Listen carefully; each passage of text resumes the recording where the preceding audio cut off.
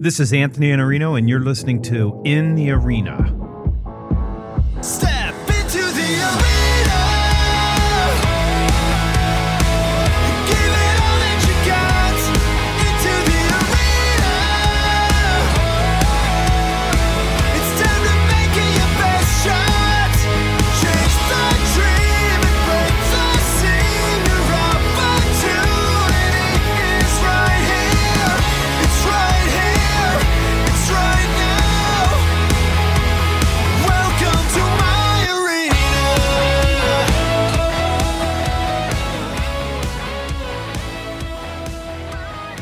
There is no opening sponsor for this episode of In the Arena. Instead, I want to send you to one of my sites to give you a free resource.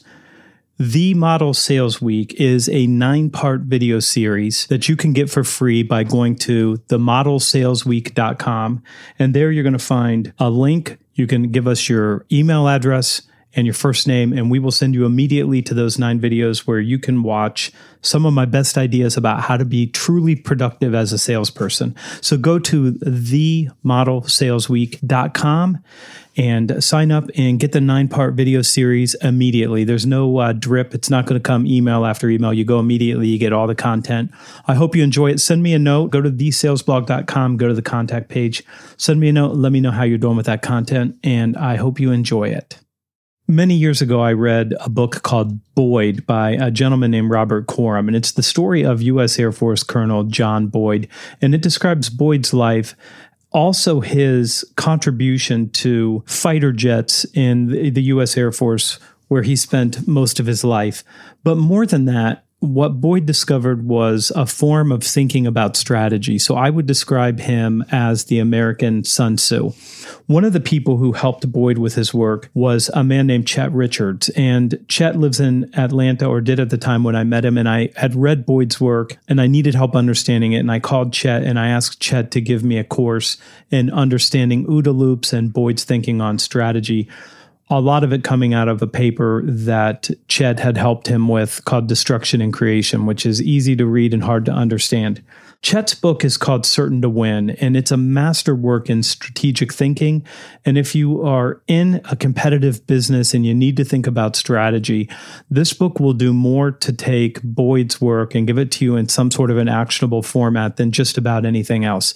I invited Chet on so that I could ask him questions about Boyd, questions about destruction and creation, questions about strategy, questions about OODA loop, and questions about mismatches, where someone who appears to be weaker, smaller, and with fewer resources beats a larger, well-organized, well-resourced opponent. This is Chet Richards in the Arena. Good morning, Chet. How are you? I'm fine, Anthony. Good morning to you. It's good to see you. I haven't seen you for a long time. And the last time, I think we were eating a vegetarian dish at a restaurant in Atlanta or somewhere. I believe that's right. Thailand, as I recall. It was good, and I remember being more spicy than I anticipated. I understand that. I was hoping you wouldn't notice tears streaming down my eyes. This podcast, I want to focus in on John Boyd's work and your work in Certain to Win and the application of strategy to business. But I want to start by asking you a question, and you're the best positioned person on earth to answer this question, I think. Who was John Boyd? And then if you could also share, what were you doing when you met him? Sure. Gosh, there's so many ways to answer that. I, of course, would refer your listeners to Robert Coram's wonderful biography, Boyd, the Fighter Pilot Who Changed the Art of War. I participated in that as a reader. Robert would meet my wife, Ginger, and myself at the bar at Peachtree DeKalb Airport, which is about halfway between our houses. And at some point in time, he would exchange drafts. And then we would go home and read it and then come back and for the price of a beer, give him our comments and continue on. And this went on for about a year and a half. I will point out to your readers that everything that's in that book was checked and double checked. Robert was extremely careful. So even things that may seem a little odd, such as John's association with Vice President Cheney, it absolutely happened just the way that he put it down. But yeah, he was kind of an interesting guy. He was your typical, in a sense, mid-50s, early 60s, career-oriented, driven husband who was out doing his thing and expected the wife, his saintly wife, Mary, to basically keep the household together while he was doing it. In a sense, he was maybe a little bit like Pat Conroy's father, Donald Conroy, the great Santini, but without the physical violence. I don't think there's ever been any indication that he was ever physically violent with his family, but he could certainly push them very, very hard, and which came across to a lot of people as being almost abusive to them. So if you figure that he was like it, he was totally focused on advancing the state of American fighter aviation. That was basically the only thing he thought about from the time he got up to the time he went to bed. He probably dreamed about it too. It's always interesting to hear you talk about Boyd, because almost every conversation, there's almost anything you wanted has at least the price of a beer and probably multiple beers. He was a fighter pilot. What can I tell you? The planes ran on jet fuel and the pilots ran on beer. So that's funny. What were you doing when you met him? I was a very young staffer in the Office of the Secretary of Defense. I had graduated in 1971 with degrees in math, and it was in the middle of a recession, and there were virtually no jobs out there. I had a 2-year ROTC commitment, which the Army basically waived. In fact, they said, don't come. We'll send you on active duty for 90 days and then go home. And so I did this mad scramble to find a job. And the only offer that I got was from the Office of the Secretary of Defense and a thing called the Management Intern Program. I had no clue what either one of those two were, but it did pay real money. And furthermore, it was the only offer that I had. So Ginger and I moved to Washington. And what it involved was rotating around the various offices in the Office of the Secretary of Defense. And then after a year, getting a permanent position. And the permanent position I ended up in was in the TAC Air Shop, which is the Office of Tactical Aviation, in what at that time was still known as the Office of Systems Analysis, the last glory days of McNamara's Whiz Kids. It shortly got its name changed to PAD, the Office of Programs Analysis and Evaluation, and got downgraded quite a bit. But at that time, they were still doing analysis to try to advise the Secretary of Defense on, well, for example, if you have the Army wants a new tank, the Air Force wants a new fighter, and the Navy wants a new submarine, and there's nominally maybe enough money for two of those, which way should he go? Can the Navy live with a cheaper submarine and the Air Force get what they want? Or does the Navy get what it wants? The Air Force lives with the fighter that it has and buy a new tank for the Army or whatever. Those were the kind of trade-offs that we were looking at.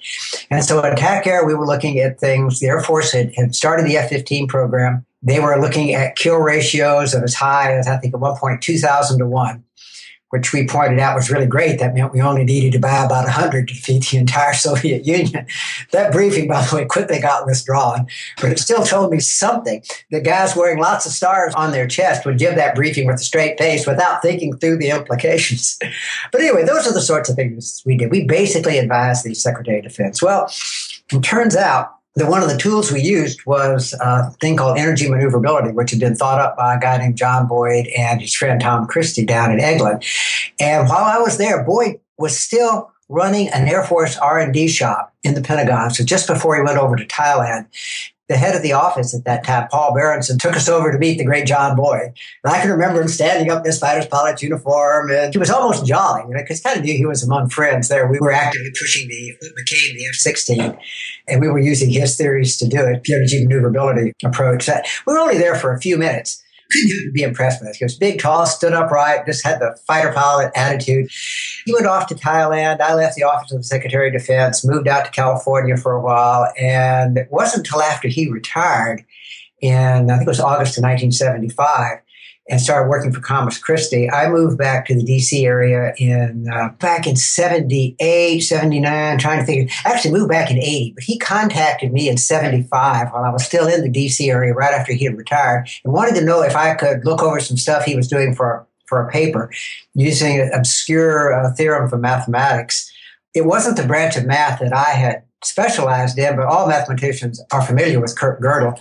So I read it over. He wasn't doing a mathematical proof. He was just using some of the ideas from it. I told him from a mathematical standpoint, it was fine because there basically wasn't any.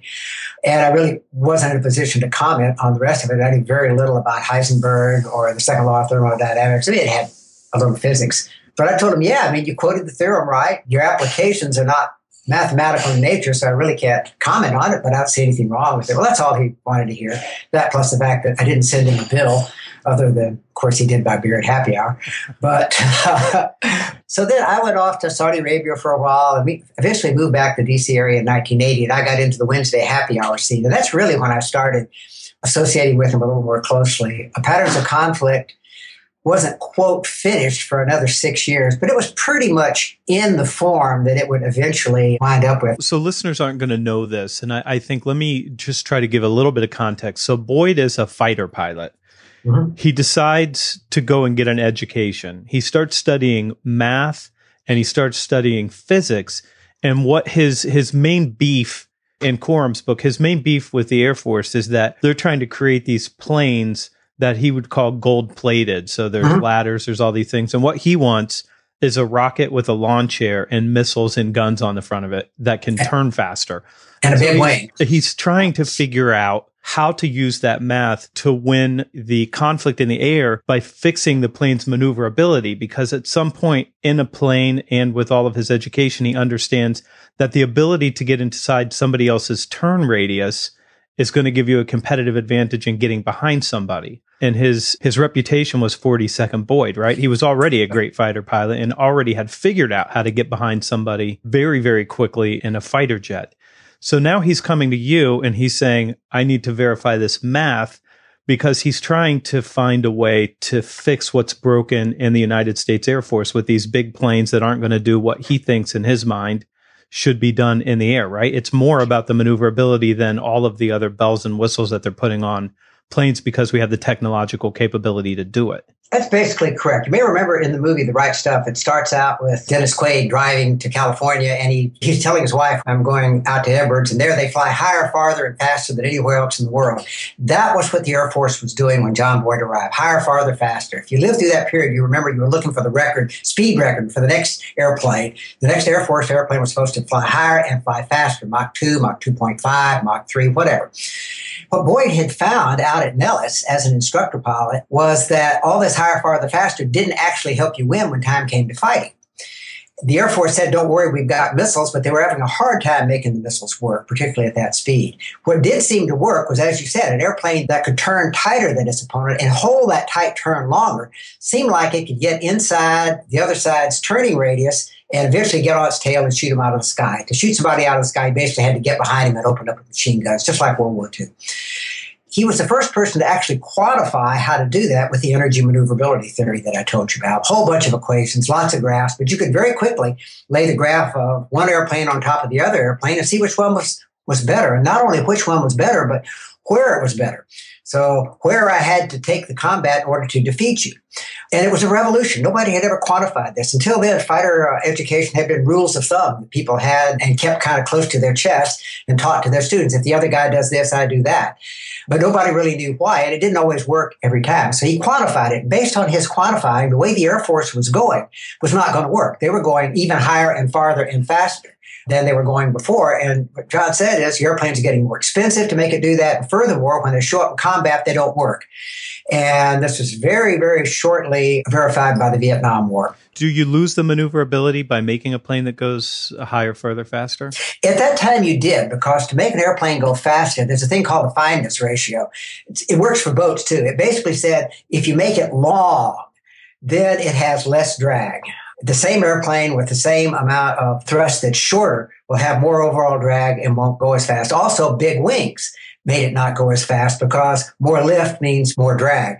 These are aerodynamic equations that are as true today as they were when the Wright brothers first took off.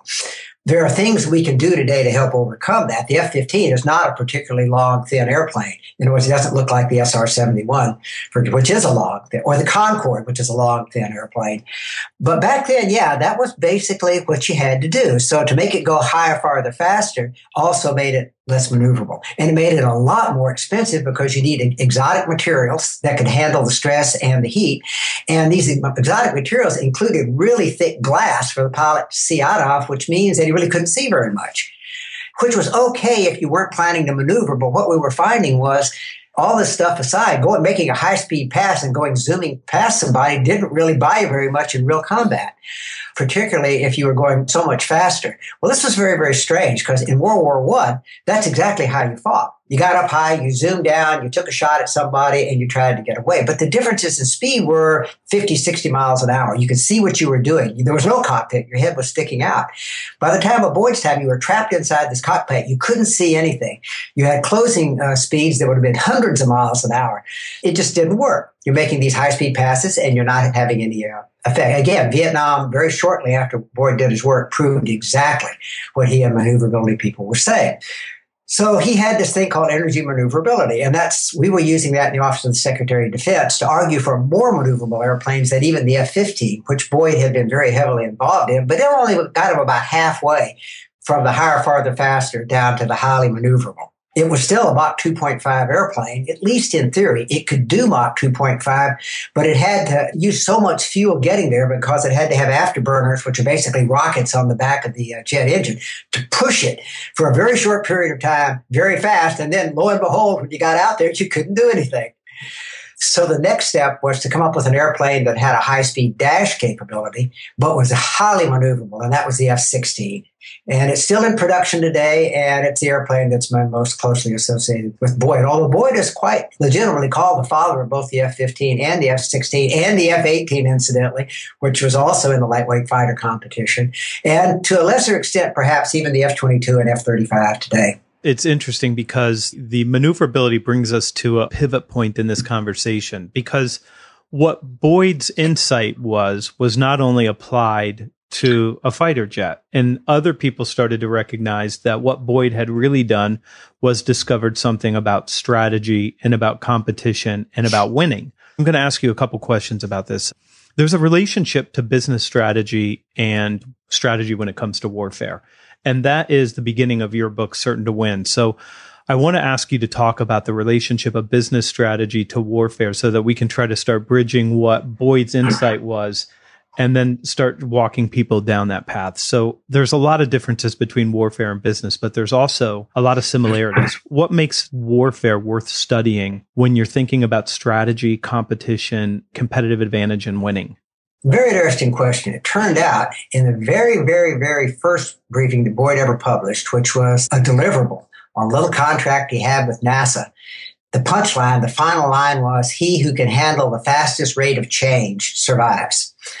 And that's essentially Boyd's strategy in a nutshell for dealing with somebody that you're going head to head with.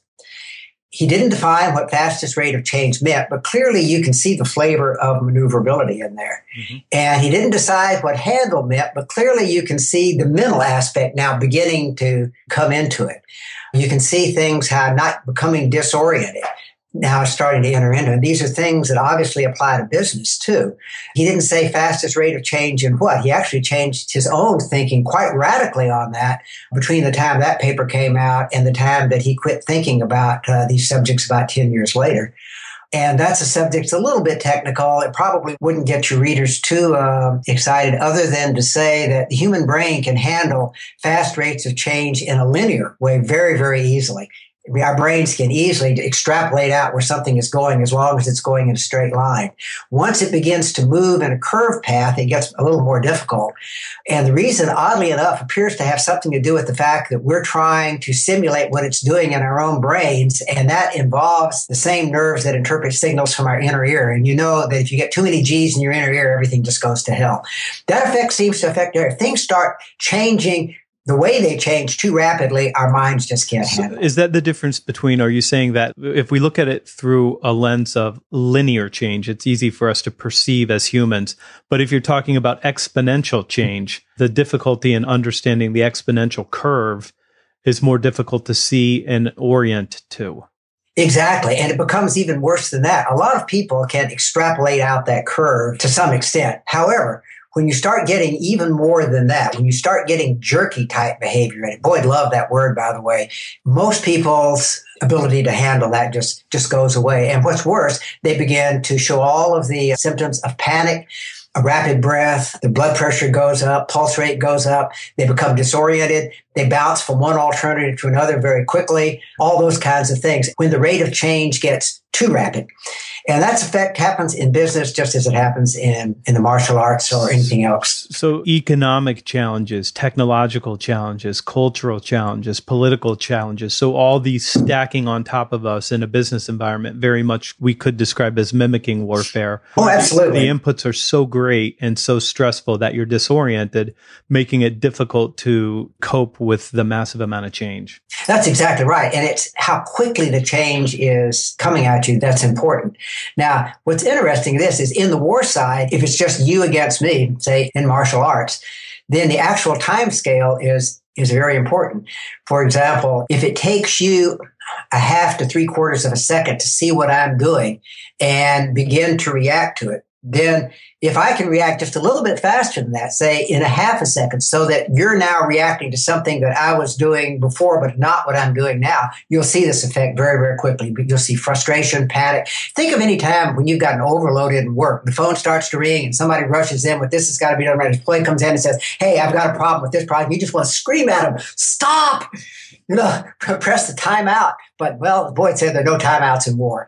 That's a wonderful effect. That's the position you want to put your opponent into, to where things are happening so quickly, they get overloaded, and the cohesion that holds the group together becomes destroyed by this mad bull kind of behavior. We're going to get into unit cohesion and the principles of blitzkrieg and what we got from the Prussians. But before we get there, I want to ask you to explain Lanchester's model to me and an application of business, if you can. Can you describe that?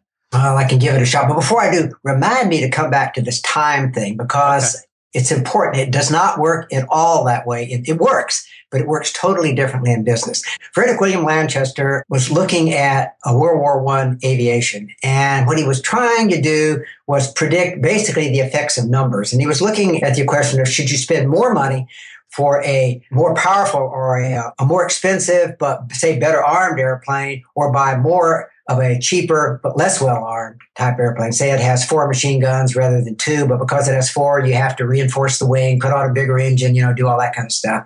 Whereas you could buy 2 airplanes with 2 engines, or maybe 1.5 with 2 machine guns, or 1 with 4. So he basically ran the numbers, and he did it as if it were a Civil War skirmish line. You said, let's say I have 100 cheap airplanes and you have 50 expensive airplanes. In my cheap airplanes, let's say each one of mine can take out a half of one of your airplanes. So basically, if I have 50 of my airplanes, half of them miss, half of them hit. So I would take out this analogy is going to break down because I didn't give you enough airplanes. I'll give you 100 on both sides to make it even. You'll win that. Anyway, my 50 take out now 50 of yours. Your 50 are 1-to-1. They take out 50 of mine. So now we each have 50 left. So we play the game again.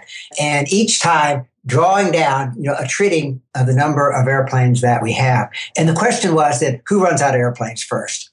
And the answer, it turns out, is given by a very simple formula. You take the effectiveness, call it E, of the airplanes that you have, times the square of the number of airplanes you have, and that is your Lanchester effectiveness coefficient. So if I have 10 airplanes of an effectiveness of 1, that gives me a Lanchester coefficient of 100, 1 times 10 squared. If you have an effectiveness of 2, then you would think, well, maybe I can get by with half as many. But half as many would be 5 squared is 25 times 2 is 50.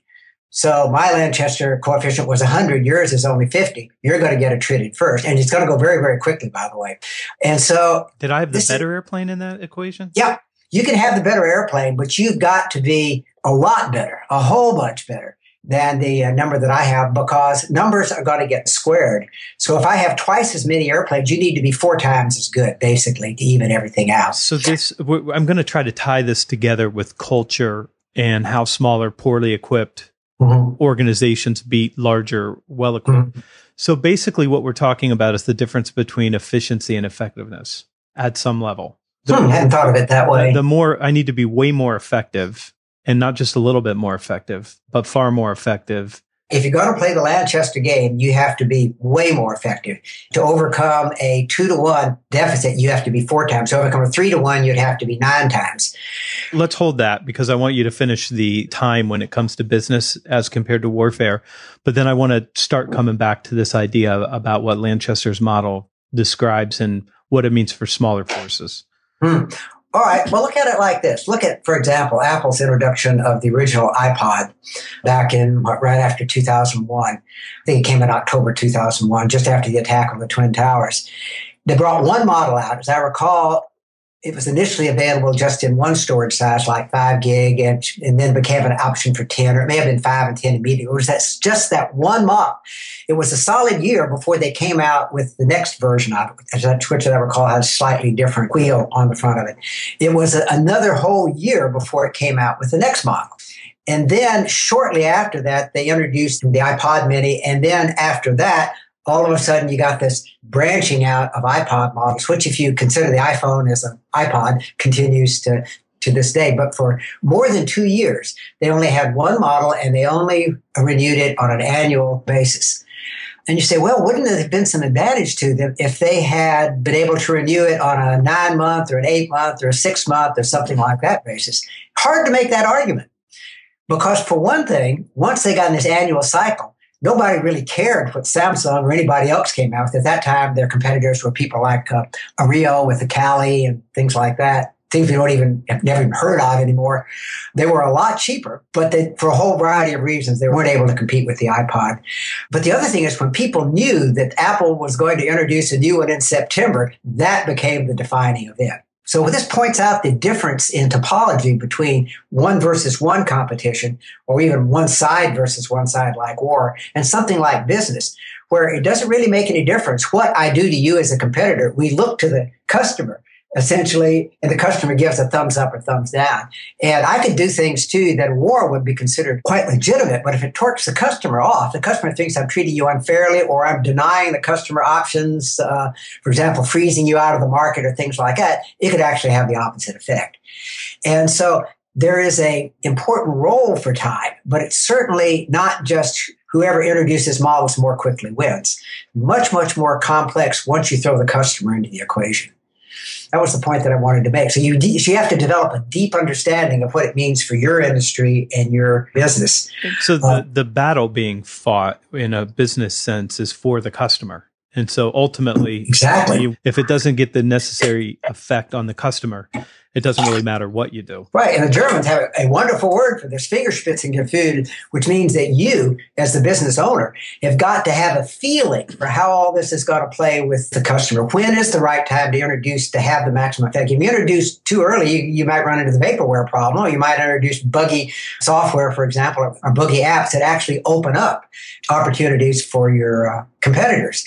This is why you can't do any kind of a formula, and why you can't just say, well, faster is better in war, therefore faster is better in business.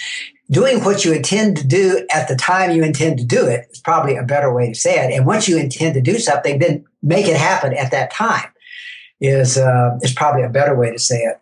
Let's start weaving this in. So I want to talk about two things to sort of get us into a conversation about the intangibles that seem to weigh into making somebody massively more effective and sort of, I want to say, bending the Lanchester curve in their direction, that competitive advantage from effectiveness. So one, I want to talk about agility, and ultimately I think about maneuverability from your work, particularly in Certain to Win, as being one of these critical components about maneuverability. And it's not just maneuverability now in an airplane, it's maneuverability as an organization. So this organizational agility. And if you could, there's one chart that I use in a slide deck that I deliver to customers that I took out of your book. And it's the chart of the battles throughout history, the well-known battles. You're smiling already because this is such a great chart where the smaller, poorly equipped, I mean, on any paper that you were to look at to say, which side's going to win, you're going to choose the larger one because of the manpower, the money, the equipment, everything is better. And yet the smaller side wins. And even going back to here in the United States, our American Revolution, I mean, a much smaller, much poorly equipped, and has no business even being in the fight because of certain attributes they get there. So how does agility play into that? And how do smaller, poorly equipped competitors beat larger, better equipped, better financed companies? Okay, let's go back to the Lanchester log. If you stop and think about it, in the Lanchester, if I have my guys, say I have 100 for the number of people I have, every one of mine has got to be able to engage every one of yours. And then the kill ratios in there, let's say 0.25, says that, okay, for every 4 guys of mine that are firing, I kill one of yours. And if you stop and think about it, I'm modeling a Civil War skirmish line. Every weapon on my side can engage every weapon on your side, and the coefficients tell how good they are. Same thing going the other way. And then the ones that get killed, and I hate using these military type terms, but when you're talking military, you're setting up a picture, though. In the time of the Revolutionary War, though, people lined up on both sides with guns and pointed at each other. They did if they were the Continental Army. However, you make a strong case, the American Revolution was not won by the Continental Army. It was won by actions, for example, down here in the South. The Southern strategy, remember, which I think it was Howe decided on, was completely destroyed, primarily by the militias and the local people in this area that formed up, some of them into semi-regular units, but most of them into guerrillas, and just made life hell for the British. The movie The Patriot is not terribly accurate, but it does show the frustration the Brits were in down here. And at battles like Kings Mountain and the Cowpens did have some regular forces, of course, under Daniel Morgan. But the thing that won that battle was Morgan's ability to use the militia as a highly agile force and attacking at an unexpected time and place. It's a fascinating battlefield. I recommend highly to your listeners to come down and see it.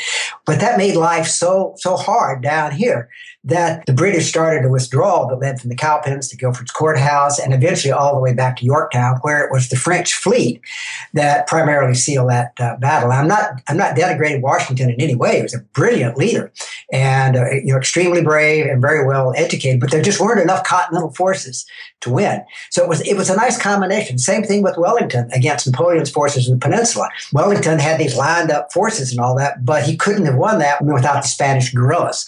So it was a combination of the two. And that gets into agility. Agility is really the ability to understand what's going on so well that you see that it's time to do something different. In fact, that's how Boyd eventually ended up defining it. The flip side of that is, and are able to actually carry out what you want to do. So I define it as it's the ability to be able to change the situation more rapidly than the other side can understand. Not more rapidly than the other side can react, but actually understand and therefore figure out what to do about it. If you stop and think about it, that's what Apple did, even with that 1 year, very lockstep 1 year update cycles, which basically they still do, of course. They introduced new products at WWDC and then again in the fall and whatever that is, and a number of cases where Samsung has come out with brilliant, or Microsoft, brilliant hardware, but people have said, before you buy, wait and see what Apple comes up with. And they do. And to come back, though, to the original question, Lanchester models a Civil War skirmish line. So the way you defeat that is don't play that game. A line, as it turns out, if you study history, is very vulnerable to one of a couple of things. The most obvious is going around the flanks. Because if you're lined up shoulder to shoulder facing the enemy and the enemy gets around behind you, the line just collapses. That's been true ever since we've known anything about warfare. That's why protecting your flanks was so important to these linear strategists. The other thing you can do is create a lot of confusion. And while that confusion is going on, punch a little hole through anywhere in the line. It doesn't make any difference where it is. And start feeding troops into that hole.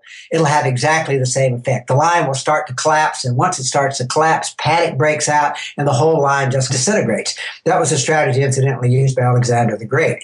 All he wanted to do was punch one little hole through one place where he could send his companions' cavalry in, and he'd take care of it from there. All the rest of the activity along that line was just to hold that line in place while he punched that one hole through. So that's how a smaller force can win against a bigger one, because once they get behind and back and start killing people from behind, and once people start screaming, they're behind us, it doesn't make any difference. The bigger they come, the harder they fall at that point, the more panic there is. So those are the kinds of things that Boyd was saying. Create confusion and exploit it before the other side can figure out what's going on. It sounds so easy, except that you're doing it with real life thinking human beings. A lot of times when I brief this stuff to martial artists, they say, what's the big deal? That's exactly what we do. And I say, yeah, but you don't do it with armies of 100,000 people.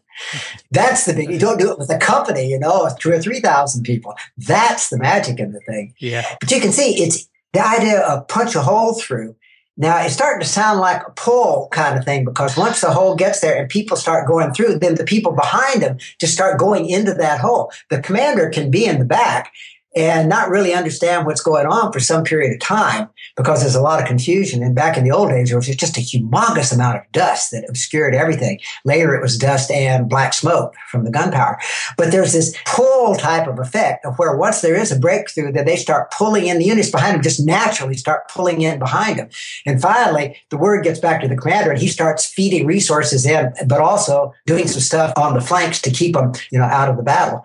But it takes very highly trained troops that trust each other, troops that can make decisions right on the ground, because that initial breakthrough might be one squad, one corporal and 10 guys might be the thing that causes the initial breakthrough. Let's stay there for just a second, because this is the most interesting part about your work and your work on top of Boyd's work, and both of your work on top of, I'll let you correct me on this too. I'm going to say Frederick the Great of Prussia being probably the innovator in developing the application of these principles in a meaningful way with a smaller outnumbered force in I'll call it a hostile territory at that time in the 1700s.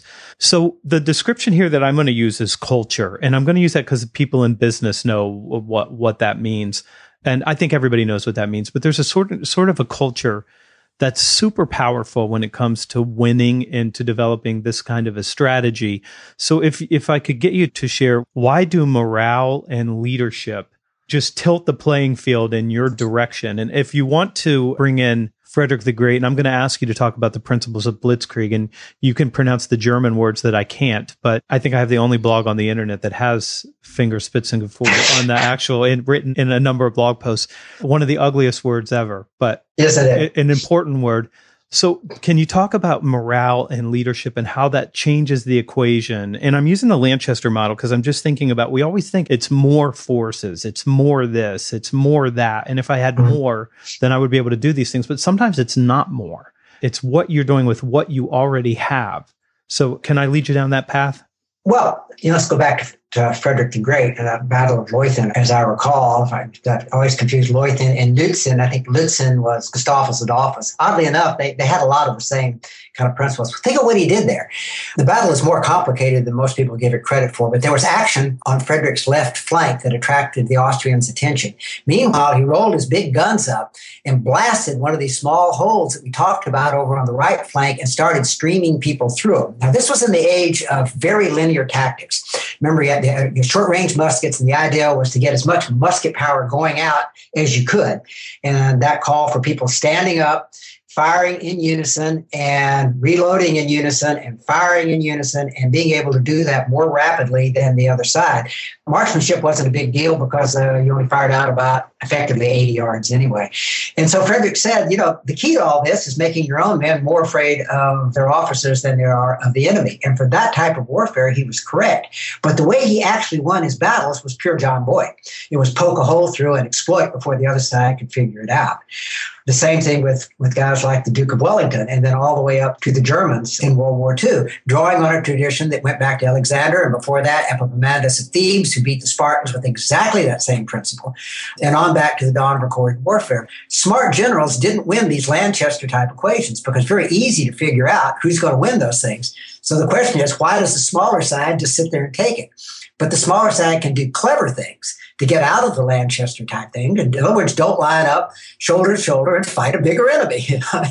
Fight a bigger enemy by being smart, going around him, going through him, moving aside when he starts to move, attack him from behind. There's all kind of stuff you can do if you can outthink, and if you can get your organization then to carry out this outthinking plan. With Frederick, it tended to be pretty much top down for a variety of reasons. For one thing, remember the way that German-Prussian society was at that time. You had the aristocracy. They were kind of the executives, the officers. You had the middle class, which was kind of Frederick's baby, that produced the wealth of the country. And keeping those guys productive and happy was really the Schwerpunkt, to use a German word, of Prussian society. And then you had all those that weren't good for anything else. And those are the ones that Frederick molded into his fighting force. Same thing that the Duke of Wellington had done when he said we had the scum of the earth, but then he said, but what we were able to do with them. And so that was the real key. And that's why Frederick's tactics of top down, his management style, was an adaptation to the era that he lived in. We don't say, gee, Frederick said, make your people more afraid of their managers than they are of the customer, of the competitor. So that's how I'm going to manage. That don't work too well today where they can just get up and lead. You didn't get up and lead Frederick's army. That just wasn't done. They had ways of making sure that once you were in, you were in. So ways that companies can only dream about today. So you got to understand his basic principle, which was a cohesive force but it still was capable of taking the initiative. And once the attack started, once Frederick ordered that attack on the right way, he kind of lost control for a while. It was down to his generals and even down to his lower ranking officers then to start pouring through as rapidly as they could and then fanning out in the back to cause the Austrian line to collapse. So that's the effect that we're going for nowadays. I try to summarize it as fire up the creativity and initiative of everybody in your organization and harmonize it to accomplish the purposes of the organization. And by the way, it's an idea I got from retired Marine Colonel Mike Wiley, who said, all this Boyd stuff is really, really very simple. The more minds you have working on your problem, the more successful you'll be. And that's changed in business because it used to be we would hire you for your back, your hands, and not your mind. But exactly. Let me get to morale and leadership, and let me ask you to bring in the principles of blitzkrieg. So like Auftrag and mission command. Can you describe how those were used? And I'm going to put them under the principles of blitzkrieg. Yeah, which is what Boyd originally called them. Yeah. But then he decided that was not, Boyd was not a politically correct kind of guy, but I think he wanted them to show it applied to different things. So he called them organizational principles for operational success. Sounds nicer than blitzkrieg. Yeah. Well, anyway, but remember the basic idea is we want to get the most intelligences, the most gray matter in our organization working in a way to solve the problem. And lo and behold, once you make this happen, once you let this happen, once you create an environment where this happens, morale goes through the roof. You don't have to worry about morale at that point. Morale is going to skyrocket. Once people see that their creativity and their initiative is appreciated and is contributing to the success of the organization. What's the German word for this, for unit cohesion? The word that Boyd used was Einheit, oneness, literally. He also translated it as mutual trust, cohesion. He also translated it as an overall mind, time, space scheme. So, he was grappling with it. But the basic idea is that we work together as an organization, and there's kind of a boundary around us. The people inside we have Einheit with. The people outside may either be neutrals or may be opponents. And he made a big distinction between those two. But the people inside are the ones that we fight and die for. Extremely powerful force. Think of World War I. The guys going over the top, 40,000 on July 1st, 1916, in the British Army were either wounded, captured, or killed.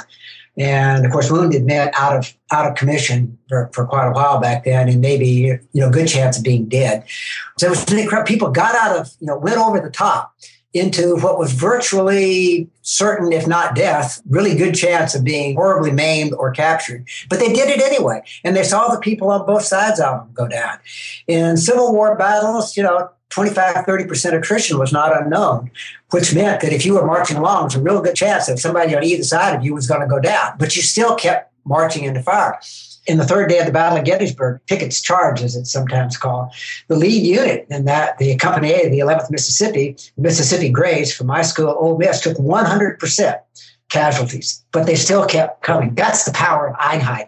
So it's amazing that companies aren't looking to exploit even a tiny fraction of that to help harmonize creativity and initiative. Let me try to tie that together, though, with the Auftrag tactique. So this idea of mission command, and let me try to give it my interpretation because I don't have your depth in this field.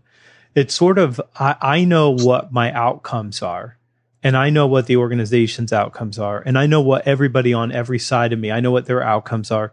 So should something happen, I don't have to ever wait for direction because I know what my outcome is. So in battle, if the commander's shot, I don't have to stop and wait for somebody else to tell me, now what are we supposed to do? I already know this is the mission. Keep going. And I'm going to ask you to comment on that. But I think that it's sort of this combination of leadership and this great trust, this safety net that Einheit or this culture produces for us, and then knowing what I'm supposed to be doing and being aware of what everybody else is doing, you start to get a powerful combination that lets organizations take initiative and lets individuals use their creativity and their resourcefulness to figure it out. Or I've heard it referred to by friends in the Navy SEALs as FITFO, or the Marines. So it's just their way of describing what they were charged with doing. So this gets us to an idea about fighting power. And I think that you might have mentioned to me that that was one of Boyd's favorite books by Van Creveld. And so you've got one side that's got Auftragtaktik, or this mission command, and you've got the same side that has Einheit, and you're up against allies who don't yet have that in World War II. What difference does it make? And I think if you could just talk about Van Creveld's work and why it was so interesting to Boyd and looking at the equation here. It's because he knew Van Creveld. They met a number of times when Van Creveld came to the States. Tremendous amount of respect for Van Creveld's work. And I would recommend Martin's stuff, by the way, to your leaders. He has a blog now, which you can Google and find. The idea is exactly what you said. The Marines talk about knowing what the mission is 2 levels up. One of the primary duties of any military leader is to ensure that if he or she goes out, that, as you say, the action continues. The next person in line immediately takes charge and continues to run the operation. Good units, which I think includes all of the Marine Corps, and I'm pretty sure all of the combat-driven Army, and all the Special Forces, certainly, they actually practice this. They'll be out on maneuvers, and somebody, the commander or one of the referees, will point to the commander and say, "You're dead, fall down." And the unit better continue right on, or that commander gets a down check. So it isn't training your successor, it's training the unit to operate regardless of how it. So everybody's got to know what the mission is. And they've got to know what their spot in the mission is. Are they the Schwerpunkt? Are they the unit that's going to try to affect this penetration through the line? Or are they part of the rest of the organization, which is creating confusion and trying to hold the rest of the enemy in place and deceive them about where we're going to try to break through and all that kind of good stuff? And knowing that, even if the commander goes down, they sort of know what to do. For example, if you're one of the units that's supposed to be keeping as many enemy units away from the main breakthrough point as it can, then even if you see the line start to thin out in front of you, you don't go charging right in. You try to make a lot of noise. You may go forward a little bit, try to shoot people. You may do whatever you can, but your function is to suck enemy units in your direction. So you act differently than if your function is to try to break through and exploit. Everybody in the unit needs to know that, so that even if there's only 2 or 3 people left in the unit, they can still continue to act in the way that they think, in their understanding, would suck the most enemy forces into their area and therefore keep them away from where the breakthrough is going. You see, it's a pretty simple concept, all in all. And you can also see there's just not enough time to try to go back for orders, even if you could get communications through. Van Creveld's, though, he does a mathematical analysis of World War II battle by battle. And I'm going to share what I remember of this, and you can correct me here too. If the German soldiers were up against the Allied soldiers, they were worth 2.5, right? 2.5 to 1. He's using Trevor Dupuy's calculations then. Boyd, by the way, didn't go along with that at all. He said, yeah, it's probably true, but those are attrition-oriented numbers. Yep. Because again, you can have 1,000 troops, but if I can get 100 that break through at the right place and cause your 1,000 to panic, now who cares? Yeah, exactly. And all you have to do is break through in one tiny spot. The point, though, I think, is that the unit cohesion, the morale, the culture, Einheit, all of these ideas made a German soldier more effective generally because they were already at mission command coming out of the Prussian system, and that they already knew how to behave in a way that gave them an advantage in a military situation. That's quite true. But I think it might be easier if you look at it in terms of the German unit, because that's how the Germans looked at it. A German unit would be expected to engage and carry out its mission against an Allied unit 2 or 3 times its size. Later in the war, it became even more than that. It's a very famous comment from General Balk, who was one of Boyd's favorites. Boyd actually interviewed him a couple of times after the war in 1980. And there was late in the war, he got into a situation, and Boyd said, well, what did you do? And Balk said, well, he said, I didn't have enough troops to defend, so I had to attack. But that follows logically from what we've just been talking about here. You create more confusion by these little poke through kind of things and getting the other side to react back. Yeah. The best German units were trained to do that, and they were expected to do that. But it wasn't Bach sitting up on the top saying, you go here, you go there, you go there. He made sure everybody understood that that was his plan. And then his subordinate leaders, because of their experience and his knowledge of how Bach worked, then in their sectors, they decided how to carry it out. And it flowed down all the way down to the individual Scots. By the way, it's exactly the same concept in the Toyota production system for those of you that from that called Hoshin Connery, the flow down of intent. So that's what got me into this was I started seeing the same cultural artifacts I'm talking about in Toyota that I'd seen in the Germans, but no sign at all of any communications between them. So this is the day that we lost Muhammad Ali, and so it's appropriate to talk about asymmetric fast transient. Describe that for me and tie that together if you can. Yeah, that was Boyd's original idea. It's from that NASA paper I told you about. A feint? A transient is just a change. And originally he was thinking about the ability to turn, climb, or accelerate, which defines maneuverability. But he got thinking, even in that paper, there was more to it than that. It was really the ability to somehow change the whole situation faster than the other side could handle. Remember, he said, he who can handle the fastest rate of change wins. That rate of change is the fast transient. My being able to handle it better than you is the asymmetric part.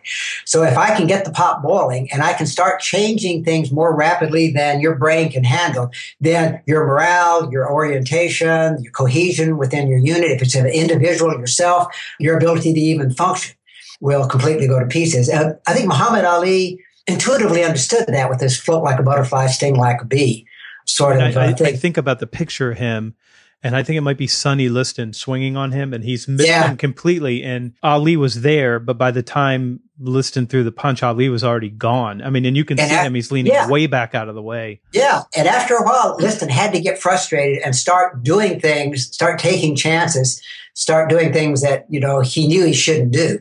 And once that happened, then Ali had the opening to engage him in a more conventional way. Knock him out. Yeah, but see, he couldn't do that until he had Liston's mental state completely destroyed. He had Liston now starting to lash out, starting to make mistakes. Then he could exploit those mistakes. And it's the same thing in warfare, except you just do it with 100,000 people.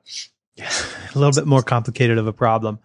Let me take us into OODA loops now. And, sure. And this is what Boyd is known for. And I'm going to ask you to describe an OODA loop, and you can tie all of this stuff together. And for people there's a lot of people who are unfamiliar. If you're not in the military, anybody who's in the military, if I even mention OODA loops, they know immediately what I'm talking about. You've at least heard of it. The idea particularly the Marines. Yeah. And it's part of special operations doctrine, too. If you read SEALs, stuff about the SEALs, they talk about the OODA loop, they talk about Boyd. It originally came from his idea of a fighter pilot, of turning inside the other side. And if you could see what the other side was getting ready to do, and so if you saw him getting ready to roll out of the turn and go the other direction, and you could go more quickly, then you could be there waiting for him when he came around.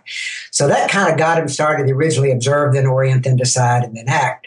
But when he thought about it more deeply, it wasn't quite that simple. The real key to it was the understanding, the figuring out what the other side was going to do. And then from that point, in a fast breaking battle, you better already have a response ready to go. And your mind should basically already be telling you this is the right one to do. And that comes from years of experience and training. So that's why when Boyd drew his final OODA loop figure, he put orientation right in the middle of it, big square right in the middle. Your orientation is your mental model of the world. And basically what it's doing is it's making predictions. By the way, there's some interesting physiology now that we have functional MRI going on, seeing what lights up, that's confirming that that's pretty much how your brain works. Your brain essentially makes predictions. When things conform to that prediction, parts of your brain work differently than when they don't conform to that prediction. And incidentally, when they don't conform to the prediction, things like the amygdala group, which controls things like fear, anxiety, and panic, just like Boyd predicted, begin to become very active. That's just an aside. So you got orientation right in the middle. That's your model of the world, making predictions, which includes what's going to happen. How is the other side going to react if I do this?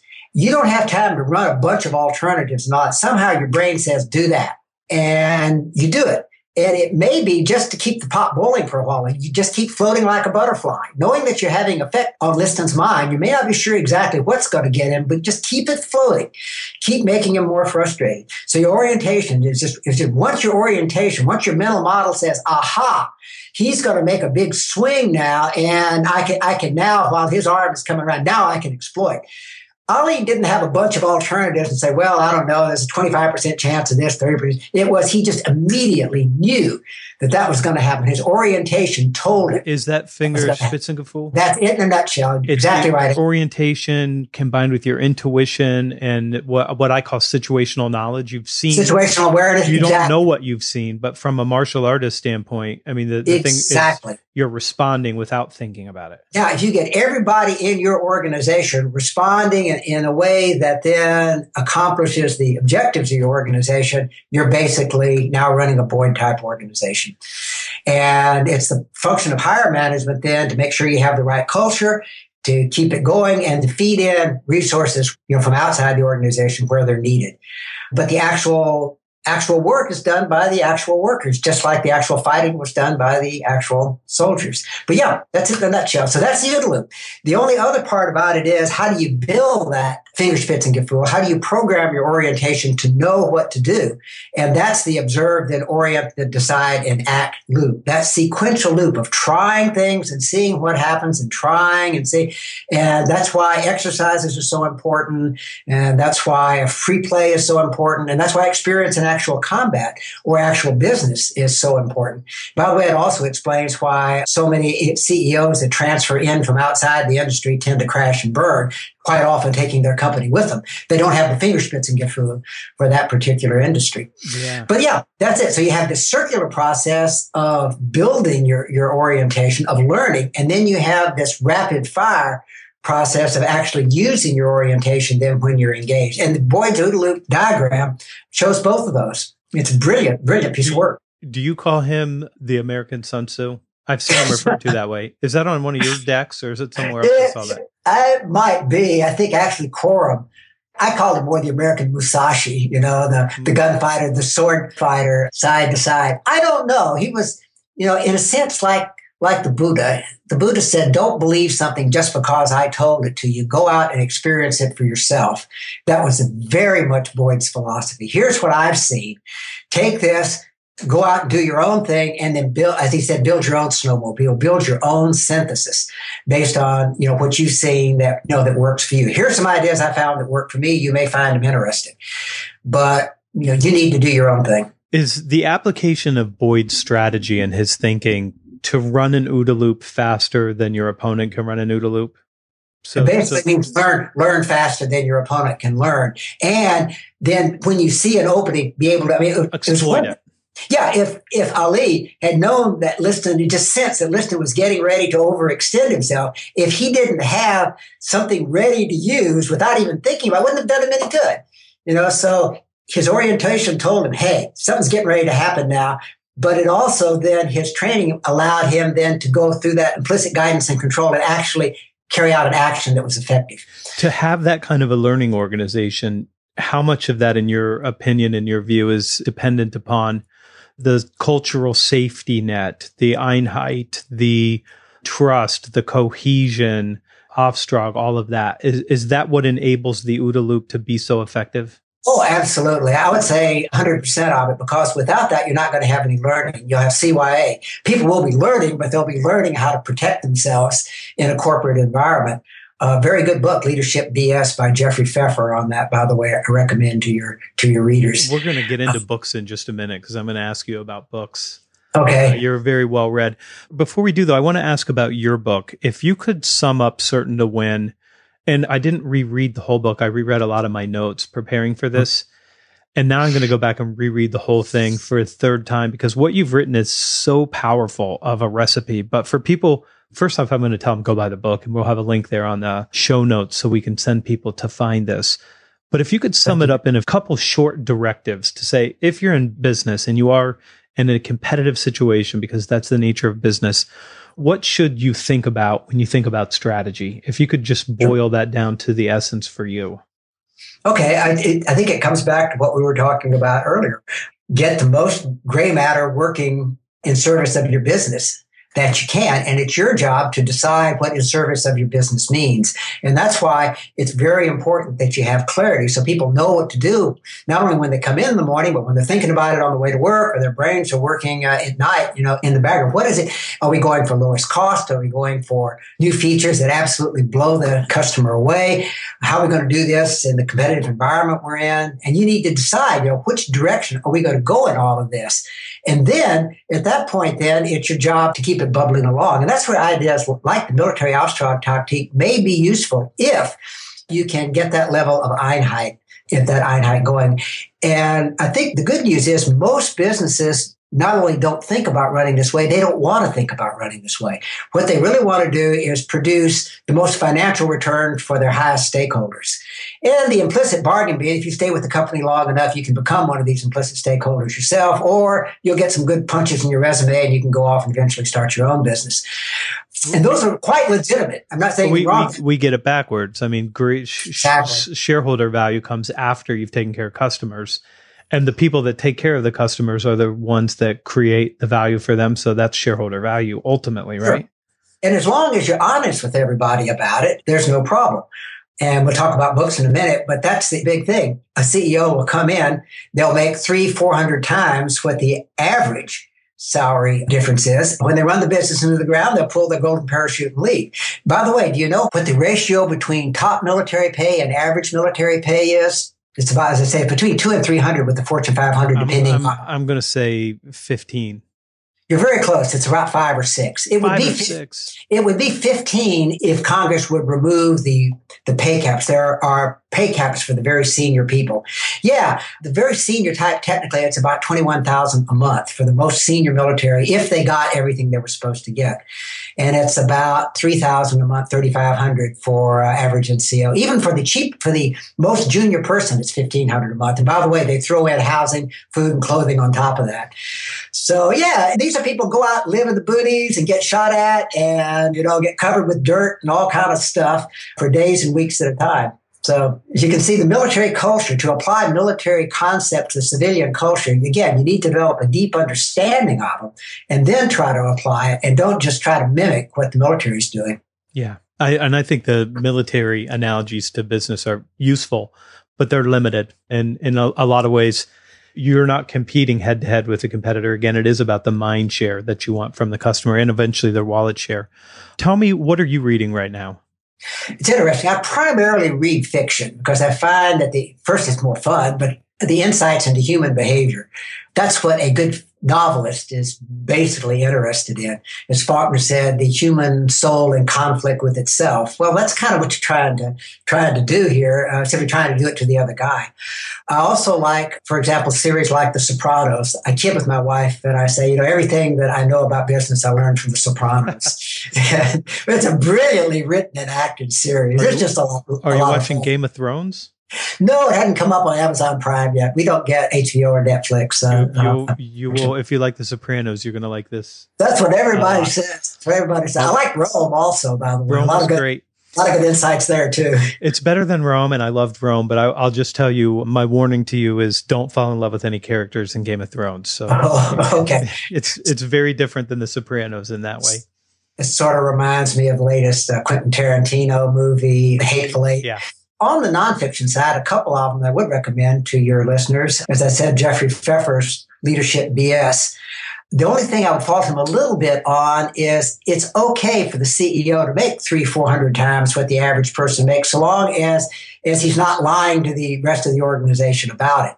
And then if the people want to sign up and work for a company like that, thinking maybe someday they'll get there or they'll become a CEO of a different company, fine.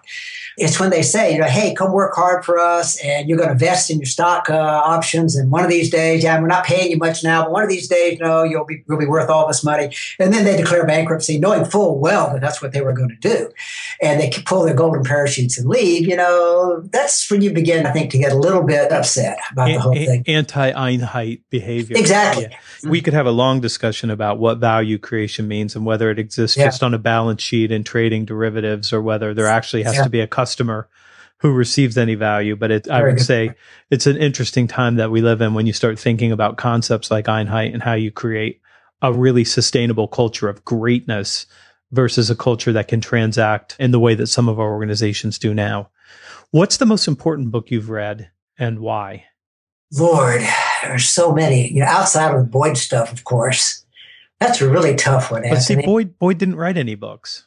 Well, he did. I mean, just because he didn't publish them through somebody that you know. But They're mostly slide decks and papers, well, right? have you looked at Sun Tzu recently? How is Sun Tzu? It's a collection. Yeah. He deliberately imitated the Sun Tzu style of pithy little things to try to get you to think a little bit. But the only paper he wrote was Destruction and Creation. You spend your entire life trying to decipher that thing. I have. Yeah, but like you said, what he didn't really want to see was copies of his book in the remainder, section at Barnes and Noble, which is probably where they would have ended up. I will recommend another book for your readers, and that's Stephen Bungay's Art of Action. Now, it's very military oriented, though. But that is how off-trial works. But just remember that we're talking the Prussian and then the German military, and they had tremendous ways of creating Einheit that most businesses don't. And again, they did not have huge salaries as an inducement. Along that same line, Turn the Ship Around is another good book about. But again, they're trapped on a submarine for 2 years, and they're in the Navy on top of all of that. So they could create tremendous Einheit. But there are some interesting ideas in that book. Going back into novels, again, which I get a lot of insight from, Faulkner's Absalom, again, kind of a very difficult book to read, but if you just pick it up and read it like a novel, it's really pretty simple. But a lot of interesting things happen in that book, and you can ask yourself why, what's really going on? Why do people behave in the way they're behaving? And that's a very rich book, very good at that. Do you watch The Walking Dead? No. You'd like that one too. It's not really about zombies. It's really about how people behave when it's the end of the world as we know it. And any of the books on the Toyota production system, Jeffrey Licker's Toyota Way is quite good. George Stalk and Tom Houts, Competing Against Time, are good ones. And these are not books though that I come back to and read a lot. They're very good. And there's a lot of good ideas in them. I think if we're here and we have to talk about Robert Coram, which you mentioned at the beginning, that book on Boyd is great, as well as the one that he did on Bud Day. That's an exceptionally well-written and a great story. What about Mind of War? It's another good book. I was interviewed for that one also. I think I appeared at a couple of places. Science, Strategy, and War, Franz Ozinger's book. Kind of difficult to read, but if you read several different, they all come at it from a different angle. So I recommend them all. But for understanding who Boyd was and why he did what he did and how he came up with it, you can't beat Coram. That's what Robert was writing about. He has a new book out, will be coming out shortly, a biography of Robert Scott, the guy best known for God is My Co-Pilot. I actually met Scott up until just before he died. He was running the Air Museum down at Robins Air Force Base. It's a great museum if you ever happen to be traveling down I-75, by the way. One other good book. It's a little off the subject, but since we brought it up initially, Shunryu Suzuki's Zen Mind, Beginner Mind. I don't think, no sign Boyd ever read that particular book. He did read several in that genre. Alan Watts, for example, stuff. I've read that 3 times this year. Oh, yeah, exactly. So you and me both. That's just a superb, easy to read, but every time you read it, you get more ideas. And like I have less sections highlighted, that have no highlights than highlights. Exactly. And each one of those you could spend hours contemplating. Exactly. To me, that's a great book. And I read it, reread it. Zen and the Art of Motorcycle Maintenance, I do the same way. Somehow or another, Pearson got touched somehow or another by something and just produced a brilliant, brilliant book. I think that he's an antenna. I think that the people that write that, they're an antenna and it just comes through them. They get the whole insight all at once and it pours out. I think you're right. And it just pours out. I like Lila too, but it just didn't hit me like Zen and the Art of Motorcycle Maintenance. It's another book I reread every 3 or 4 years just because it just seems like I always get something out of it every time I do. Which book is that? Zen and the Art of Motorcycle Maintenance, Robert M. Piercing's book. Tell me, what's the most important lesson you've learned in your life? I'm now talking to a guy who is a yogi. Oh, Lord. Well, I mean, you can't beat the title of Suzuki's book, Zen Mind, Beginner's Mind. The most important thing is to keep your original beginner's mind, which to keep your orientation working. Don't take anything, of course, including yourself, too seriously. When I've caused myself problems, it's been what I've had. I've become attached to things. There's an article in the current Guardian, by the way, if your readers are interested, and it's called Facing My Fear. I used yoga to cope, and then an injury took away my life. She's getting all this good stuff out of yoga, relaxation and insight and all of that. Then her teacher said, well, you ought to challenge yourself, And so she does, and she almost makes herself a paraplegic. She becomes attached to this idea of staying in a headstand longer and longer. Why? Nobody, but she becomes attached to it. And it damn near ruins her life. She's finally working her way back. So I think that idea of you're going to become attached to things, but then understand that you are becoming attached to them and take whatever things you think are appropriate at that time. Extremely important kind. Every time I've really screwed up big time, I think it's been when I've violated that. So have you ever read Ken Wilber's work? I don't believe so. What were some of the things that he... Sex, Psychology, and Spirituality. I'll send you some links for him. I think that would be no, I haven't. If you read that, it's about 900 pages. But if you read that, it's sort of an understanding of how cultures evolve in different states and levels and types. Good. And it's one of the best frameworks I've ever seen for understanding everything. It's really a theory of everything. If you read that, I'll bring you back on just so you can explain it to me through your lens, which would be interesting. If you weren't speaking, consulting, doing the things that you do, what would you be doing instead? Well, you got to remember, I'm 69. In theory, I'm retired, which I defined to Ginger as saying that I'm not out looking for new business, but if it finds me, I'll consider it. So I was out in San Diego with the Lean Kanban, which is doing some very interesting work applying actual lean concepts to the problem of software development. And they really have done, I think, a good job of trying to develop a deeper understanding, not just aping the Toyota production system, but really trying to understand this stuff and then come up with applications. So I go out and talk to them about Boyd kind of stuff, and it's a lot of fun. But my next thing is coming up. I'm going to try to do the Buford River swim next weekend, 3.2 miles. And then I've got a swim meet the next weekend, long course meters, where I'll swim a mile, 1,650 yards, 1,500 meters, which is not quite a mile, of course. So I'm getting more involved in things like that. I'm trying to finish my advanced yoga certification, the 500-hour certification. I hope to have that done sometime later this year. As soon as Ginger's foot heals from a foot surgery 2 years ago, we're having the hardware taken out Tuesday. We intend to travel some. So, basically, I figure I'm at the part of my life now where I can literally do whatever I want. The trick is just figuring out what that is at any given time. So I live in an over 55 community, which we have 73 clubs. We have 91 miles of roads and trails behind our gates. We have active bicycle club, running club, which I'm currently the president of, swim team, croquet, badminton, tennis, pickleball, all kinds of card games, et cetera, et cetera, et cetera. What about your favorite pastime, beer drinking? I love that. The only problem is I'm down now to, I'm getting under one beer a night. I've learned what a session beer is. And South Carolina just finally changed their law not too long ago to where we can have some good craft breweries in our immediate area. Otherwise, the delightful little city of Savannah is only 45 minutes away. The beach at Hilton Head's about the same distance. And Beaufort, which is where Pat Conroy recently died and where he and his father are buried, is about 45 minutes to the north. So, and I recommend all those places to your listeners if they're looking for a quick getaway on the East Coast. What do you hope to be remembered for? I don't know that I hope to be remembered. That's a very good question. I hope Certain to Win, of course, helps people, helps reduce the friction in their own organizations, helps them and their organizations accomplish what they feel they want to accomplish. The more I get into yoga, the more I'm convinced that Boyd really is the yoga of, I hate to use the term conflict, but yoga maybe of competition, yoga of accomplishing what you want to accomplish when there are other people that you may bump into trying to do the same sorts of things. The Bhagavad Gita talks about 19 different kinds of yoga, so I mean, there's room for a 20th as far as I'm concerned. Life is really cooperation, collaboration, and conflict. I mean, and it's all one thing if you take it from a Zen. Exactly. Simple. It's just one thing. One of the things about The Sopranos, you may remember when Michael is being made there and he's talking about you're now a family and we look after you, but we come before your wife, your kids, anybody else. That is Einheit. And of course, the penalty for violating it was to get shoved in the trunk of a car. This happens fairly often in that series. Does not end well. Thank you so much for being here. I really appreciate your time and all your insight and wisdom. Thank you, Anthony. It's been a lot of fun. Thank you very much. Best of luck in your endeavors. And I hope to talk to you again soon. That was my friend Chet Richards, and I want to point you someplace special to find Chet's work.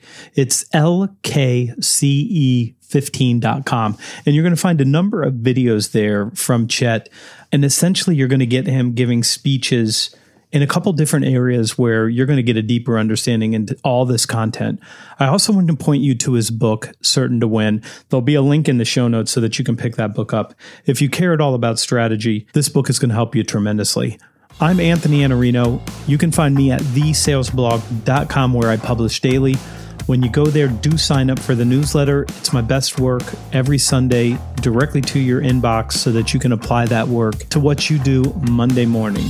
Also visit me at youtube.com/Iannarino. And I also want to point you to one new resource I have at howtoplanAsalescall.com. When you go there, do sign up for the content. You'll give me your first name and your email address, and you will immediately be rushed off to a series of 4 videos that you can use to plan a sales call. And I promise this will help you get the outcomes you need on a sales call, and the workbook's there for you to fill out as well. I'm Anthony Iannarino. Thanks for joining me here. Do leave me a review on iTunes. Give me a rating. Give me a comment. I really would appreciate that. And I will look forward to seeing you back here next time in the arena. This episode of In the Arena was sponsored by Sales Gravy University. You know I'm good friends with Jeb Blount, and you know he does great work, and you know he wrote Fanatical Prospecting, but you may not know that he created Sales Gravy University. And what is Sales Gravy University, you ask? And it's a great question. Sales Gravy University is sales training in your pocket. What you're going to get is an innovative training app that's going to help you accelerate your sales performance and improve your income, and it's in your pocket. It's on your phone, whether that's an iPhone or an Android phone. You can go out to the iTunes store and download the app, or you can go to the Play Store and download the app there. Here's what you're going to get. You're going to get the platform when you sign up, and you're going to be able to buy what you want. There's going to be in-app purchases there for you. You can purchase some courses for 99 cents, and that might be a short video, a tutorial, or an audio program. You're also going to find something that costs more. I think I have a program on there for $9.99, and it's how to plan a sales call. It's 4 modules. It's probably close to 25 minutes long, and it's content to help you set up success when you're going to do the most important thing that salespeople do, and that's go sit down face-to-face with a client or a prospect.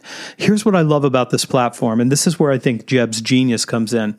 This is spot training. So you're in your car, you've got a problem, you're going to go out, you're going to watch a video, you're going to read a tutorial, or you're going to listen to an audio track, and you're going to come up with the ideas that you need to succeed when you're sitting down with that customer. Or maybe this is part of your personal development and your growth, and you're going to listen to one module every week, and you're going to work on that module, and then the next week you're going to pick up something else and grow from there. Go check out Sales Gravy University. You can Google it, and you'll come up with the iTunes preview as the second link. You'll also find the link in the show notes, or go out to the Play Store and search for Sales Gravy. I promise there's nothing else in the world called Sales Gravy, and only a Southerner like Jeb Blount, who rides horses and eats steak and probably drinks whiskey, is going to call something Sales Gravy, because to a Southerner, nothing is real unless you can put gravy on it. Go check it out. When you get there, tell Jeb that I sent you, and do check out the sales call planning module there. I think you'll love it, and I think that you're going to find it super helpful when you go in to make a sales call.